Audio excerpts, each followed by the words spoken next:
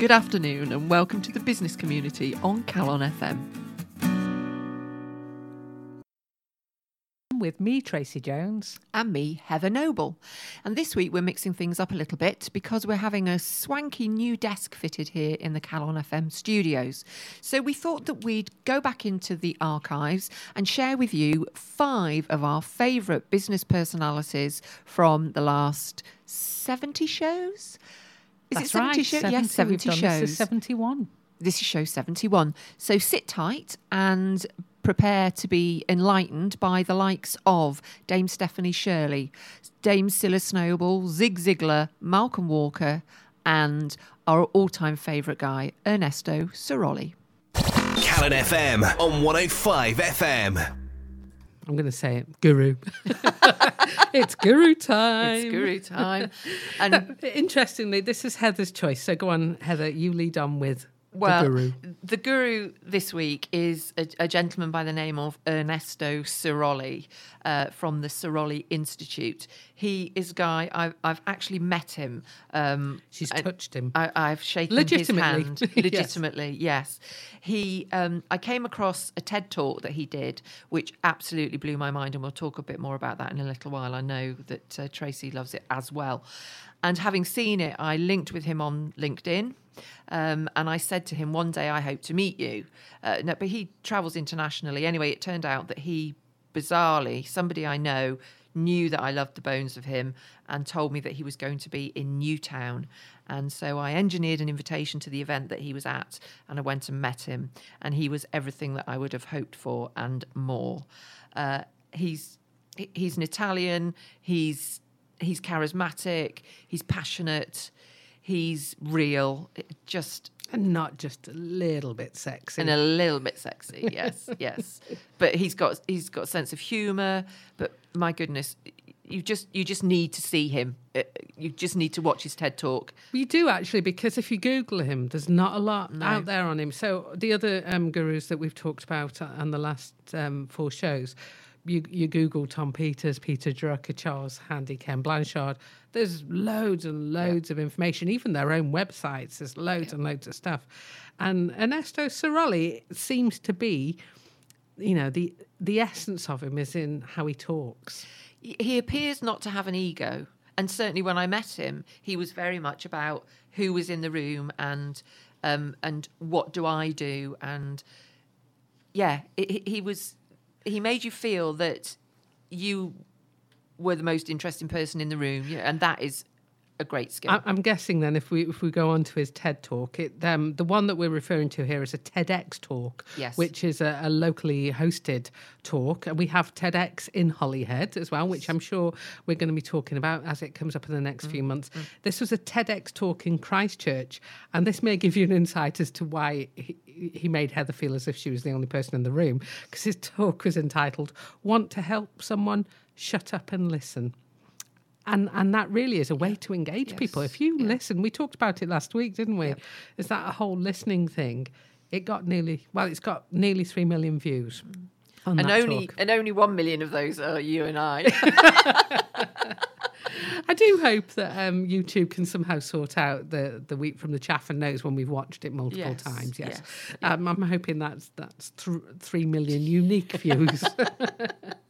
Tell us what you took from the TEDx talk then. Well, he tells a great story. Tell us that story. Tell us the tomato story. Okay. Well, essentially, he developed something called enterprise facilitation, which is a fancy name, but basically, he tells this story of work that he'd done in Zambezi, wasn't it? Zambia, sorry. In Zambia. And he'd gone to a community, and he said that, we turned up, we're white, Westerners, and we turned up and we purported to tell these people that they needed to grow crops and feed themselves. And we taught them how to grow tomatoes and other Italian crops, and and zucchini and things. Yes, and he said, we just did it to them, and these tomatoes grew and they were massive and everything was wonderful. And we kept saying, this is what you need to be doing. You'll feed yourselves. Everything will be wonderful. And then one day, just before they harvested the tomatoes, overnight, the hippos came out of the river and ate everything within sight. And the next day they said, "Why didn't you tell us about the hippos?" And they said, "You didn't ask." And this is why we can't have agriculture. This is why we don't have agriculture. And it was that classic, you helicopter in, you do something at somebody without listening to why they've not done it in the first place, because they probably would have done if it was possible. I love a comment he makes, though, is that he was actually proud of that aid project because at least they fed the hippos. Yes, indeed. Yeah. It's just great. And this whole, shut up and listen thing is, people will tell you what they need. You just need to listen to what they're saying. And then he talks about signposting them to the things that they need to get them to where they want to be. You don't have to do it for them. You don't have to have any knowledge of the thing they want to do. You just need to be able to signpost them to places where they might get the help they need. Yes, it was in this talk that he brought up the concept of enterprise facilitation. He talks about the aid worker or indeed, if you're talking about enterprise, even in rural Wales, which is actually a project that has been going on, you become a servant of the local people who have a dream to become a better person, and you shut up. Never arrive in a community with any ideas. Sit with the people and find out what they want to do. And I love the point he makes is that you can give someone an idea, but if they're not interested in it, they're not going to do it. And the key is, what is their passion? And then how can you help them to grow that passion? Yeah. He says, don't offer advice, offer people with passion the information they need. And that's... And I like this analogy as well, because he said that the enterprise facilitator is like the family doctor of business. Yes. Because Ernesto Ciroli's father was a family doctor, and I think that's where he got the analogy from. But it helps you find the resources to transform your passion into a way to make a living. You sit down and you listen. And he's really against the idea of community meetings.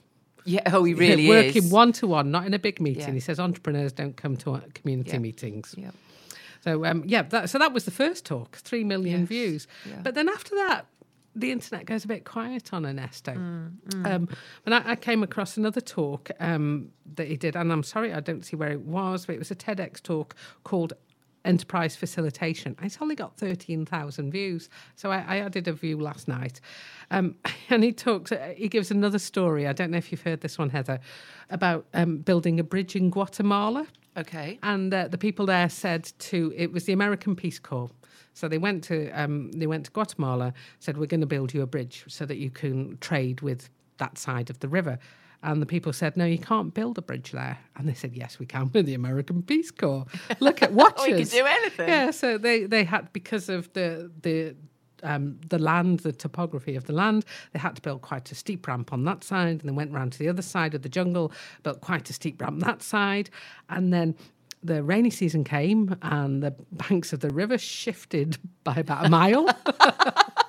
And they were left with these ramps going up to nowhere. And he says he's convinced that, in thousands of years, people are going to come and they're going to go, what was this? Why was this here? Some sort of mythical thing. And he reckons that Stonehenge is an American Peace Corps project. Right. And that's typical of the humour that he uses. The one thing that I took from Ciroli, and he mentions it in the TEDx talk about the hippos and the tomatoes. He says nobody started a company alone. He mentions that he says that there are 3 critical jobs within an organisation, within a company, and the person has not been born who could do all 3 critical jobs, and they are make it, sell it, look after the money.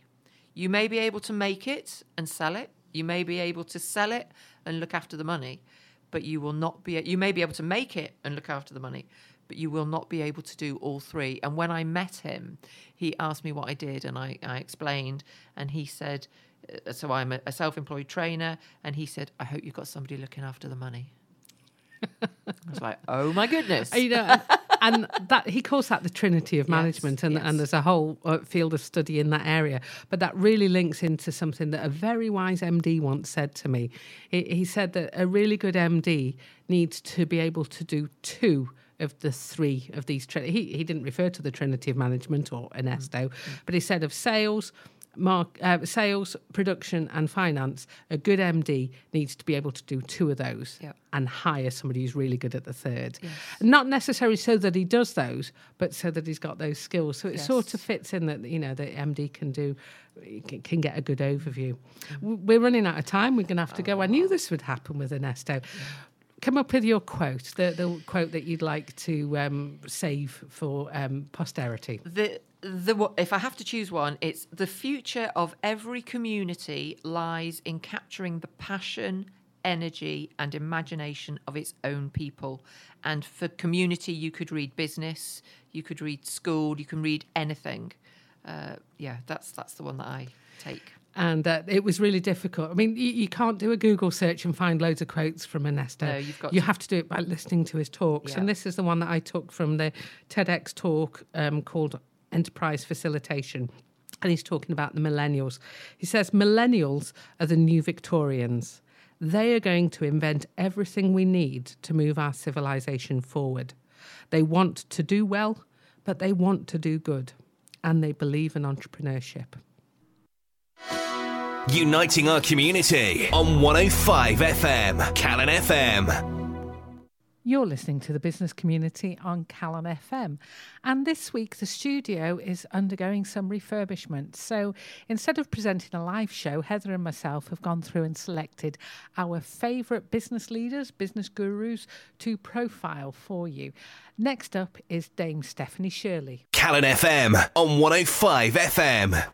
Now, it's International Women's Day, and this lady has only been really on my radar since Heather told me about her. And you went to see her, didn't you, to talk? Yeah, I'm so excited, and we are not going to do this lady justice in the amount of time that we have available. So I just hope that we wet your whistle so that you research her and find out about her.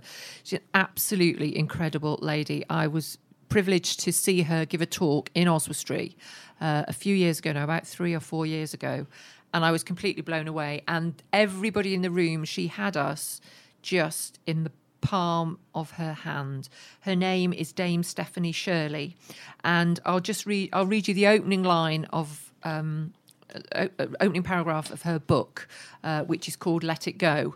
And this charts her whole life. She was is a hugely successful woman in her own right in business. And now she basically is given away most of her money. She's a huge philanthropist. But I think it will set the tone if I read these words to you.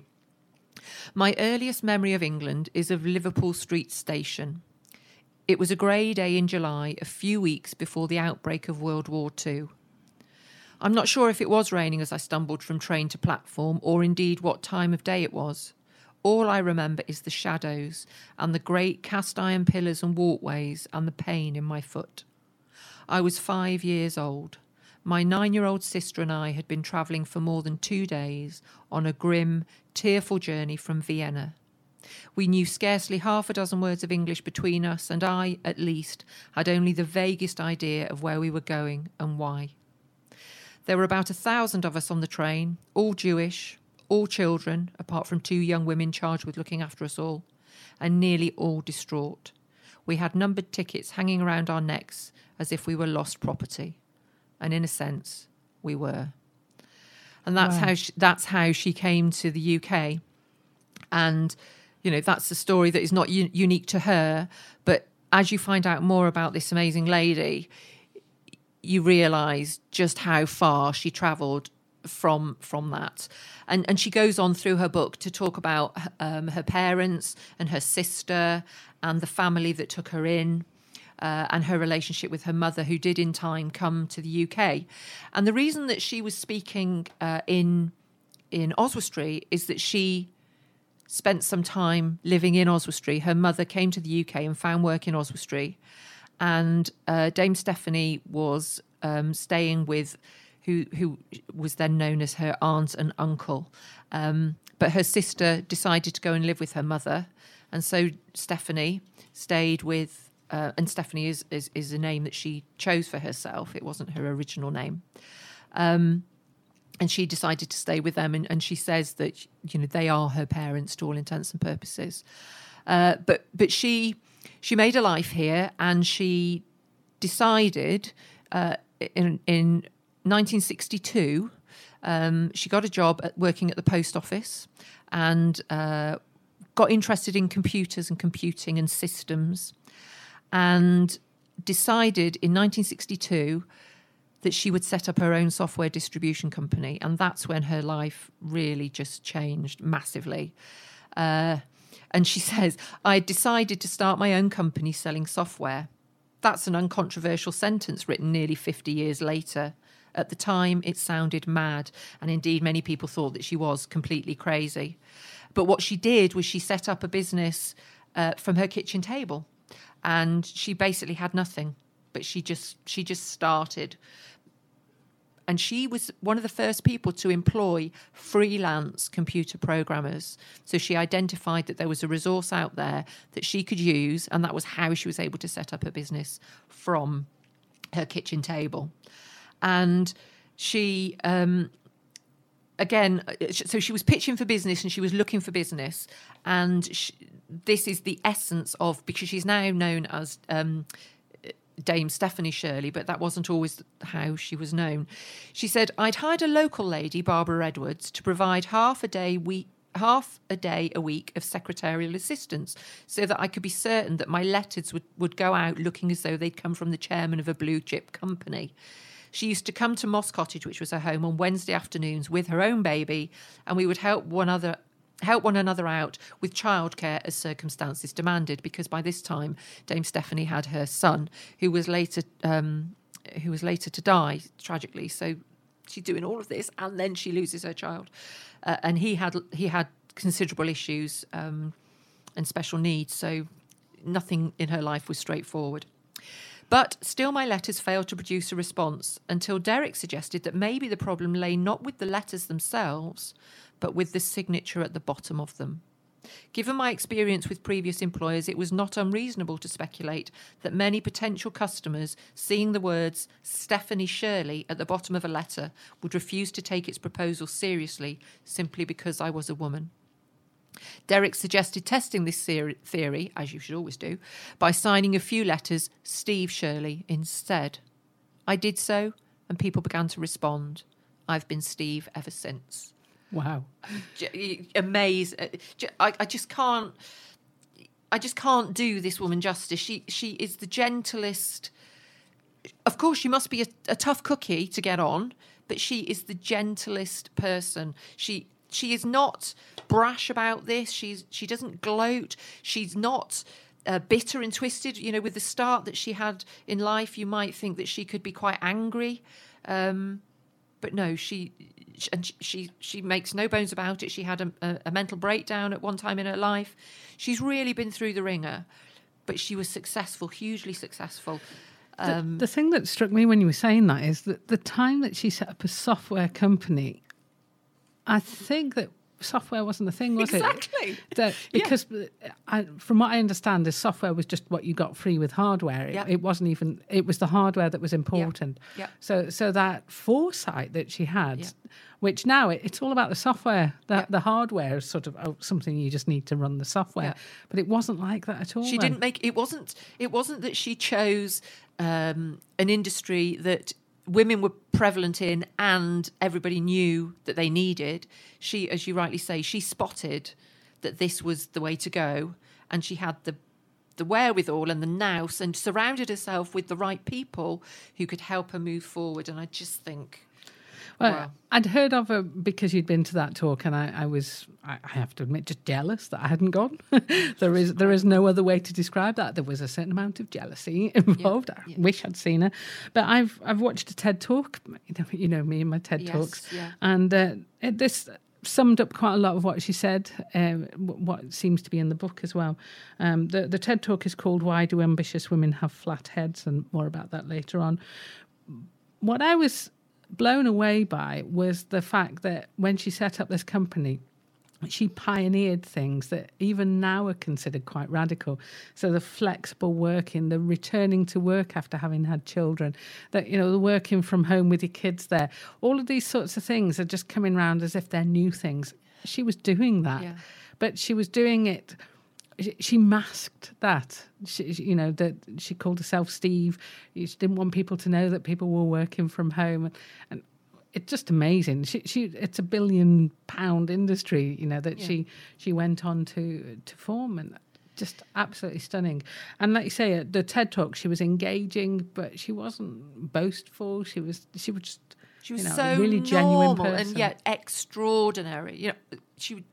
And I think, you hit the nail on the head. She not only believed that she could succeed, but she invested in women who, were stay-at-home mums. So I understand that as well as making a lot of money herself, she helped a lot of her employees to become millionaires. Yes, yeah.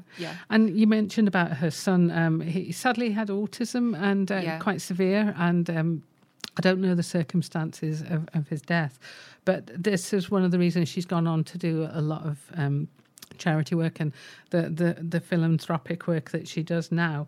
And she doesn't do that looking for praise or recognition. She didn't even really mention the details of what she does in this talk. No. It's just something that she does. Although there was a lovely little bit in the talk where she said one good thing is that I can never get lost. I'm obviously referring to perhaps dementia or loss of memory, she said, because there'll be several charities that come looking for me. Yes, yeah. There'll always be somebody who knows where I am. Yes, yeah.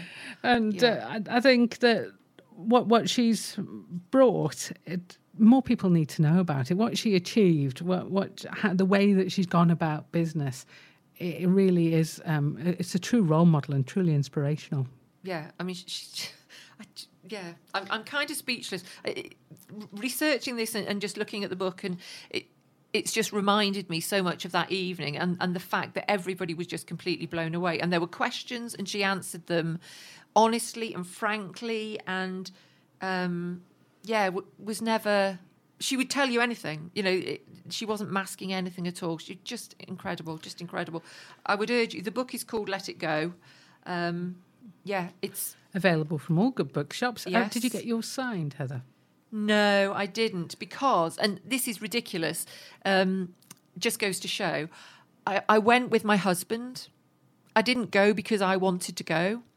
And I'm embarrassed to say that, because having seen her, it was like, why on earth did I not actively choose? My husband works he's a computer programmer. So we were going because of that. And I was just left thinking, how has this woman passed me by? Amazing. So this is the point of the show where we wrap it all up with a quote that we've chosen from our topic of the day, our subject. So the one that I'm going to choose is actually from the TED Talk, and the TED Talk is called "Why Do Ambitious Women Have Flat Heads?" And the quote that I'm choosing is, "You can always tell ambitious women from the shape of their heads. They're flat on the top from being patted patronisingly." And the one that I've chosen from the book, and it does not relate to business at all, but it is what she quotes W.H. Auden when her son died. He was 35 years of age, and she said, and as W.H. Auden wrote, "Nothing now can ever come to any good." So she was at rock bottom, and yet she carried on. Calon FM on 105 FM. You're listening to The Business Community on Calon FM. And this week we're taking a look back in the archives at some of our favourite business personalities. Stand by for Malcolm Walker. Calon FM on 105 FM. This week's business leader is somebody whose business started close to home in Oswestry, which you might think is a bit unusual. Anyway, this business now has over 800 stores worldwide, nationwide, and turns over around £200 million. Employs over 25,000 staff, and started in Legg Street in Oswestry, where Malcolm Walker opened the first Iceland store. Walker worked in Woolworths in Wrexham and wanted to earn a little bit more money. So he and a friend started selling frozen veg. loose frozen veg. Yeah. And unfortunately, their employer found out, so they got sacked because they were kind of doing it as a bit of a He said it was moonlight. the boost he needed. Yeah. And sometimes we all need a bit of a boot up the backside to get things moving. So that was in 1970. By 1977, by 1978, they'd got 28 stores, and it kind of ran from there. That's some boost, isn't it? That is a boost. So, Malcolm Walker is a Yorkshireman born in 1946. And his first venture, it sounds like he's always been quite entrepreneurial, because he started off promoting dancers and acts. He used to book them at different venues and obviously make money out of it. But his starting capital for Iceland was £30. Did you pick up on the bit where, when he was doing the promotion for dance events, that another gentleman approached him to ask if he could come in on the dance events? No. And that gentleman's name was Peter Stringfellow. Oh, really? In the article I read, he said, well, life could have been a lot more interesting if I'd said yes. It would have been different, maybe. I think it would have been very different. I mean, I like this. I like the sound of this guy. As is usual, we watch videos, etc. That there's no side to him. He doesn't pretend to be anything that he's not. His business is hugely successful. It's been a roller coaster. Let's make no bones about it. It's had controversy and financial troubles, etc. But he just seems consistent, and I quite like that in the man. He just seems to be, I am what I am. I'm doing the best that I can, and okay, people will have a dig, but basically he seems to be a decent kind of a chap. What did you find, and what did you go down a rabbit hole, Tracy? I went down lots of different rabbit holes, but they didn't take me to too many different people. I did go to some extra people. Yeah. But the first thing I read was an article my husband referred me to, an interview with Decca Aitkenhead in The Guardian from 2013. And Malcolm comes across as somewhat irascible in there. But even though he walked out of the interview a few times and sort of called us some very rude names, she still came away quite liking him, and I think that probably says quite a bit for his character. And I think the reason he was getting upset was that she admits herself she was trying to tease out where the line between profit and altruism lies. And she said, he clearly thinks I'm quite mad. And I think it was this pushing this, well, the food that you sell isn't the most healthy, or this, that, and the other. And as you say, I don't know. The food he sells is in demand. It's a business model that works for him. Is it his responsibility solely to make sure that people are eating the right food? I don't know. Well, and the business started at a time when healthy eating wasn't even on the agenda, because we didn't overeat. The food that Iceland was selling in 1970 will be very different to the food that it's selling now. And there is that, when do we take responsibility for what we put into our mouths? And, not suggesting that you eat out of Iceland every day, all of the fatty foods and no fresh veg and all of that kind of thing. But their product range has expanded massively in recent years anyway. Well, like I say, she said she quite liked him, and she says it's hard not to admire a businessman who has employed the same PR advisor for 30 years. Okay. And she actually got an email from this PR advisor the next day, which she shares right at the end of the article. And it says, "Dear Decca, I hope you had a safe trip back to London after your interesting interview with Malcolm yesterday, and that you aren't currently bound and gagged in the boot of a Bentley." So, PR advisor with a bit of a sense of humour as well. Yes. But he is a Yorkshireman, yeah. So he's going to say it like it is. Yeah. And that's what I like. And he left the interview, but he came back in. Yeah. Calmed himself down and came back in. So there's quite a few articles out there. There's another one I read in the Telegraph. It was a bit more straightforward than the Decca Aitkenhead one, just simple, straightforward questions. One of them is, what annual salary do you take from the business? His response is, enough. Yep.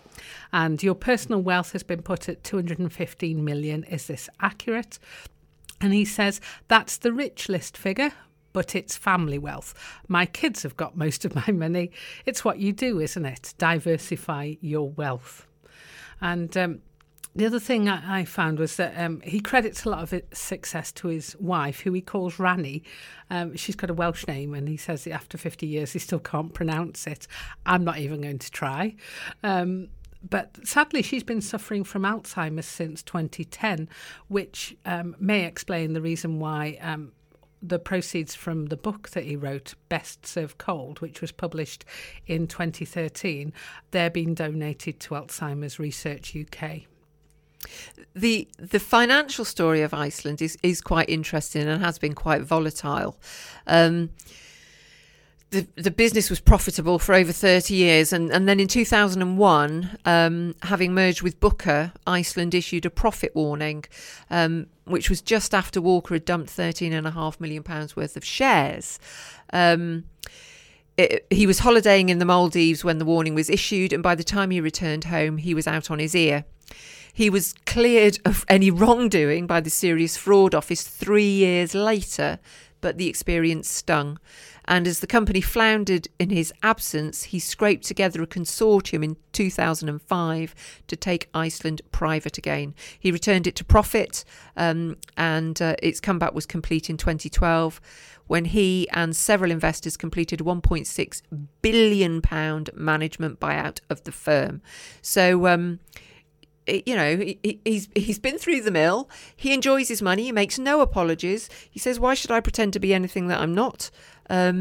Yes, I've earned a lot of money. He drives around with a personalised number plate 1CE.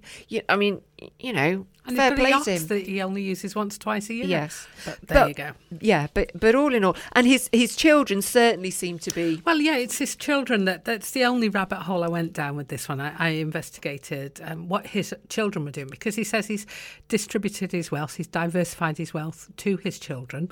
He's got 3, a son, Richard, and a daughter, Caroline, another daughter, Alexia. Now, they're all working and successful in their own right as professional people. And hats off to them. Their father is worth an awful lot of money, but they're still gone on and made a success of it for themselves. So his son Richard is managing director of Iceland Foods Group, is chairman of a property company and a charity trustee, and a member of Greenpeace, likes family, mountains and surfing. That's his Twitter profile. One of his daughters, Caroline, runs an £11 million turnover company called As Nature Intended, which is a company with 6 shops in London stocking organic and natural food, body care and supplements. And his other daughter, Alexia, was an equities trader in the city and then set up her own luxury travel business. So I think hats off to him and his family. Quite an entrepreneurial family. Yeah, very interesting. And by all accounts, some of the stuff we're reading is that they're getting rid of plastic packaging. They're stopping using palm oil in their own brand foods by the end of this year, and they've a good company to work for. Yes, a good place to work. And also, I have to mention, on a couple of occasions, they've offered a 10% discount to NHS and emergency services staff at Christmas and in the summer. So, hey, come on, give them a break. Heather and myself hope you're enjoying our retrospective of business leaders and business gurus. Next up is Zig Ziglar. When we feature business gurus or motivational speakers or people who inspire us, so often they're people who have fairly recently achieved that accolade. But who we're talking about today it's a name that you probably will have seen attached to lots of quotes about positivity. Lots of quotes. Lots and lots. Didn't struggle to find a quote this week. In fact, it was very difficult to hone in on one. We're talking about Zig Ziglar. He was an American, salesman, really. He was born in 1926, and he was a motivational speaker in the days before motivational speakers existed. He was a member in 1963 of the American Sales Masters organisation. Yeah, it seems to me like the speaking and the salesman role were wrapped into one with his career. Yes, certainly, because he essentially he would speak at conferences and at events, guiding salesmen and women, although I imagine it was mostly salesmen in 1963, through the National Association of Sales Executives on how to sell.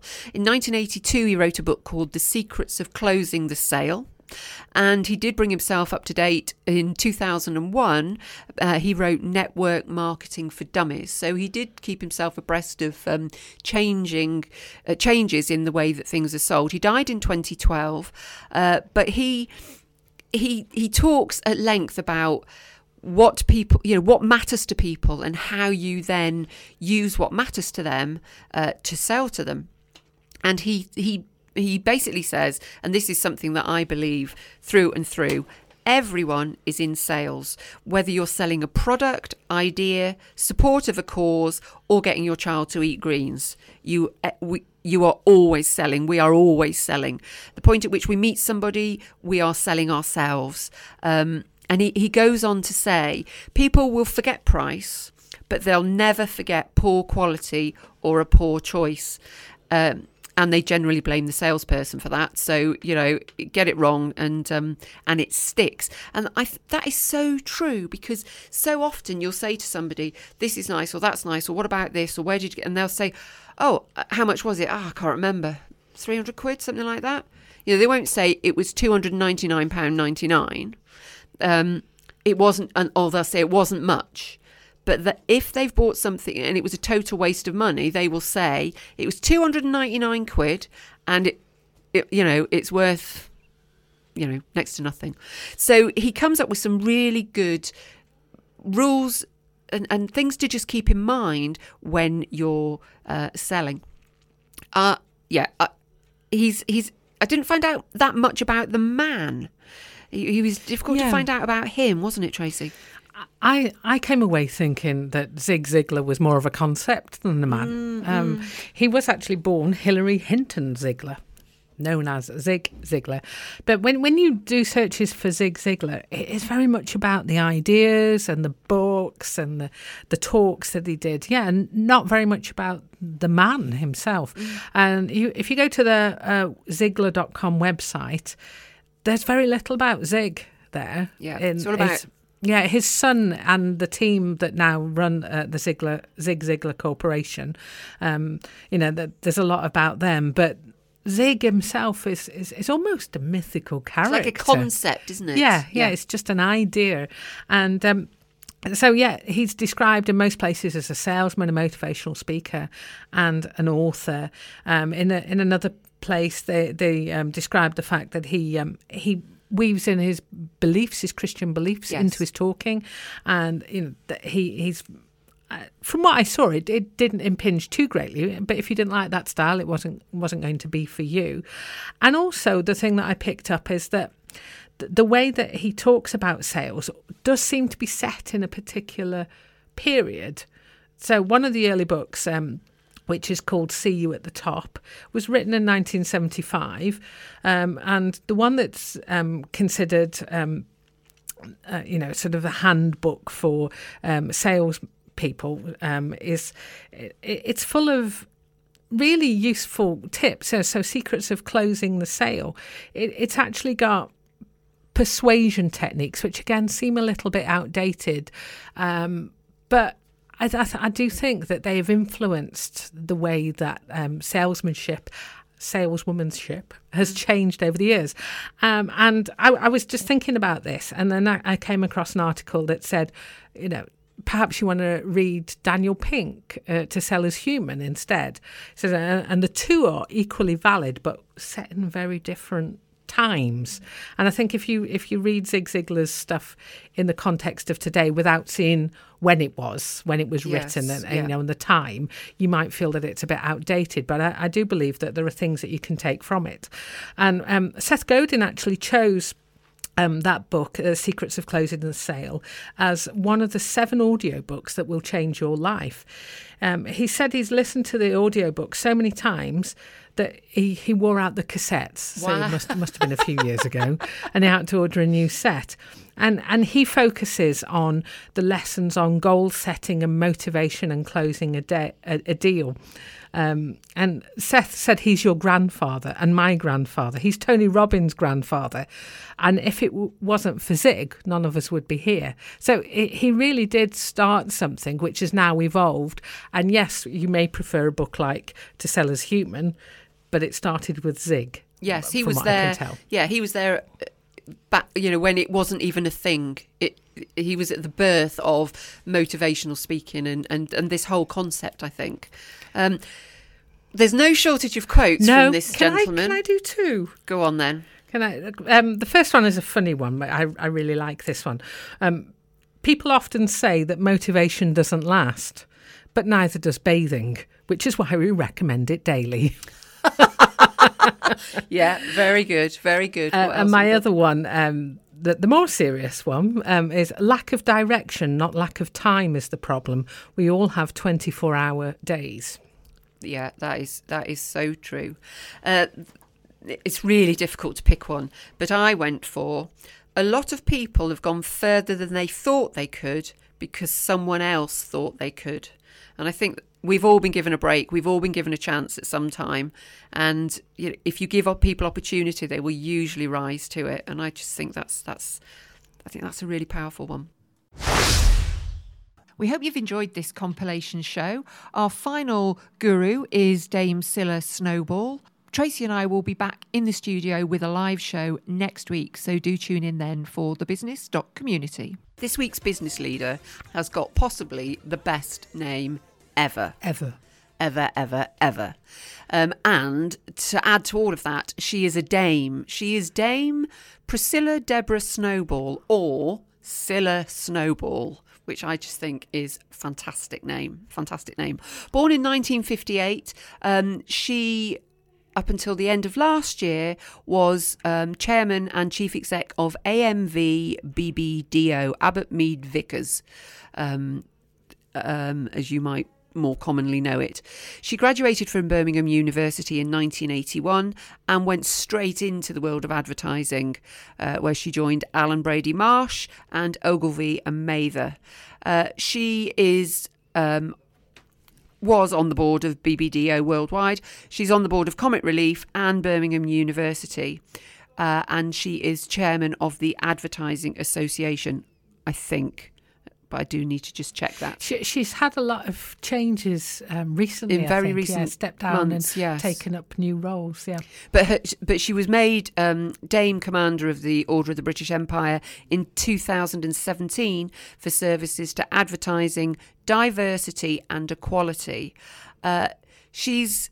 I want to be called Dame Scilla Snowball. I want to be called Dame anyway. I just think it'd just be great. It's like top trumps, isn't it? I see your CBE and I... Yeah, Dame is the best. Dame's the best. So, a career woman, no question about it. But I've watched a number of videos of her being interviewed, and she seems really down to earth and really kind of quite normal. She doesn't seem to have had to be, a super bitch to succeed. And in fact, one interview that I watched, she talked about the fact that she, fortunately, hasn't encountered any gender bias in her working career. She's not sure whether that's because of the environment that she works in, which is quite a creative environment. She said she's had more bias about her name than about her gender, which I think is quite interesting given the period of time that she was coming up through the ranks, for want of a better word. I quite like her. What did you find out, Tracy? Well, unusually for me, I didn't watch any videos, so I'm interested in your take on how she comes across. I just stuck to surfing through the internet. Obviously, I started with Companies House, and she has 25 appointments against her name, of which only 2 are current. But she is a current director of Derwent London PLC and Golden Bay Mansions Limited, and she resigned as director of Abbott Mead Vickers on the 31st of December 2018. She's also resigned from Comic Relief and Business in the Community. So she's still involved in a lot of other things, but actually resigned as director for those organisations. Then looked at social media. So LinkedIn, she describes herself as portfolio director and Women's Business Council chair and great private sector council. And on Twitter, she describes herself as chair of the Women's Business Council, great private sector council, and non-exec for Derwent London PLC. And she is active on Twitter. So unlike a lot of the people that we've looked at recently with this sort of dormant social media account, she is posting on LinkedIn and she is posting on Twitter. But generally, I came away with this sense that actually there's a lot about her that I really connected with, largely based on 2 things. So cards on the table here. One is the portfolio career. I so get that. This has always been my ambition, and has pretty much been what I have been doing for the last 20 years. And she talks about, she said in one article I read in Management, this is in The Fold London, which is a tailoring company. Okay. And they've got interviews with their famous clients. Okay. So it was a really good interview. And she talks here about always having enjoyed the side hustle. So her decision to step down from AMV BBDO last year was so that she could pursue this portfolio career.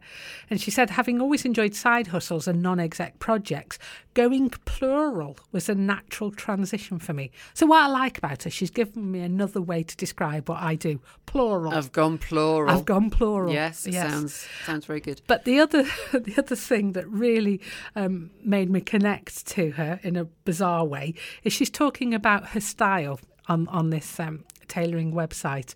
And she says that her wardrobe consists of smart workwear and walking the dog slobwear with nothing in between. And she says, I've always struggled with smart casual, a phrase that terrifies me. And I have to hold my hand up and say I'm in exactly the same boat. I don't actually know what smart casual means, but I don't have any of those sorts of clothes. I have smart and I have don't leave the house wearing that sort of clothes. Yeah, I'm in the same camp. She, I found an interview on Barclays' website where she was asked a number of questions. For example, what's the best piece of advice you've been given in business? And she said that the best piece of advice I have had from a colleague was from a departing boss of mine who wrote me a letter as he left saying, stop trying to be a perfectionist. Excellence is fine.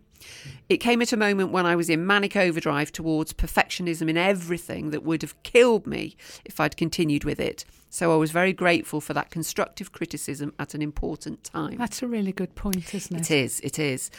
Because, and thinking about procrastination, sometimes we are striving for something that is not necessarily achievable and it causes massive delay.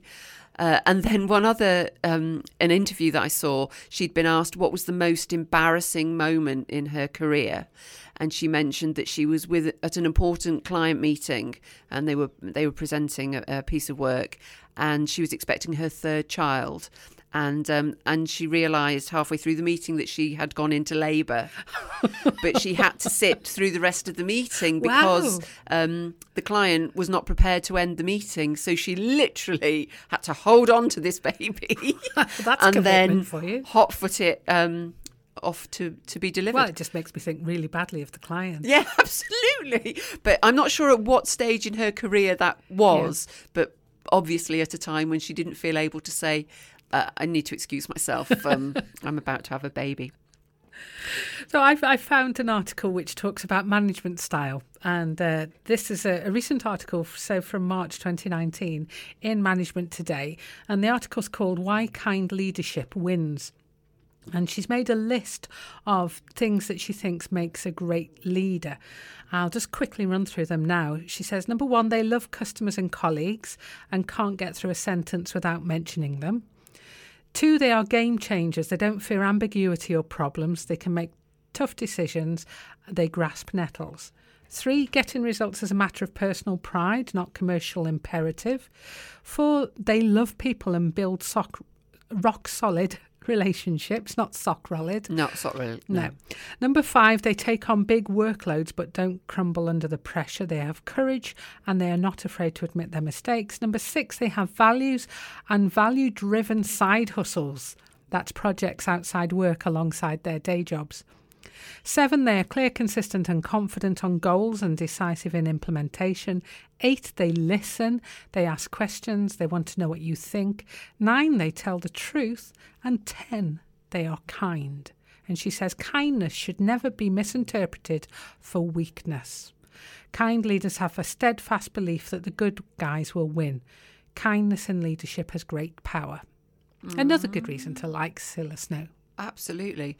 Absolutely. Sorry, I had a snowball. Cilla Snow. Cilla Snow, snowball. I found a really interesting report, actually, that's been produced by Working Families. And lots of women in business are writing in it, as is Dame Cilla. And she talks about Generation Y and at length and, you know, their expectations of business, etc. And whilst I don't have a quote of hers from that, she actually quotes a Chinese proverb that says, if you want a lifetime of happiness, help the next generation. If we follow this, all the time we spend in understanding and helping Generation Y will be very well spent indeed for both them and for us. I like that. It's good, isn't it? It's a good one. Well, my quote comes from the Management Today article that I was just referencing. She says, do you really know what makes your people tick? Have you ever asked? Do you know their story, their ambition, their fears? That is absolutely the core of kind leadership.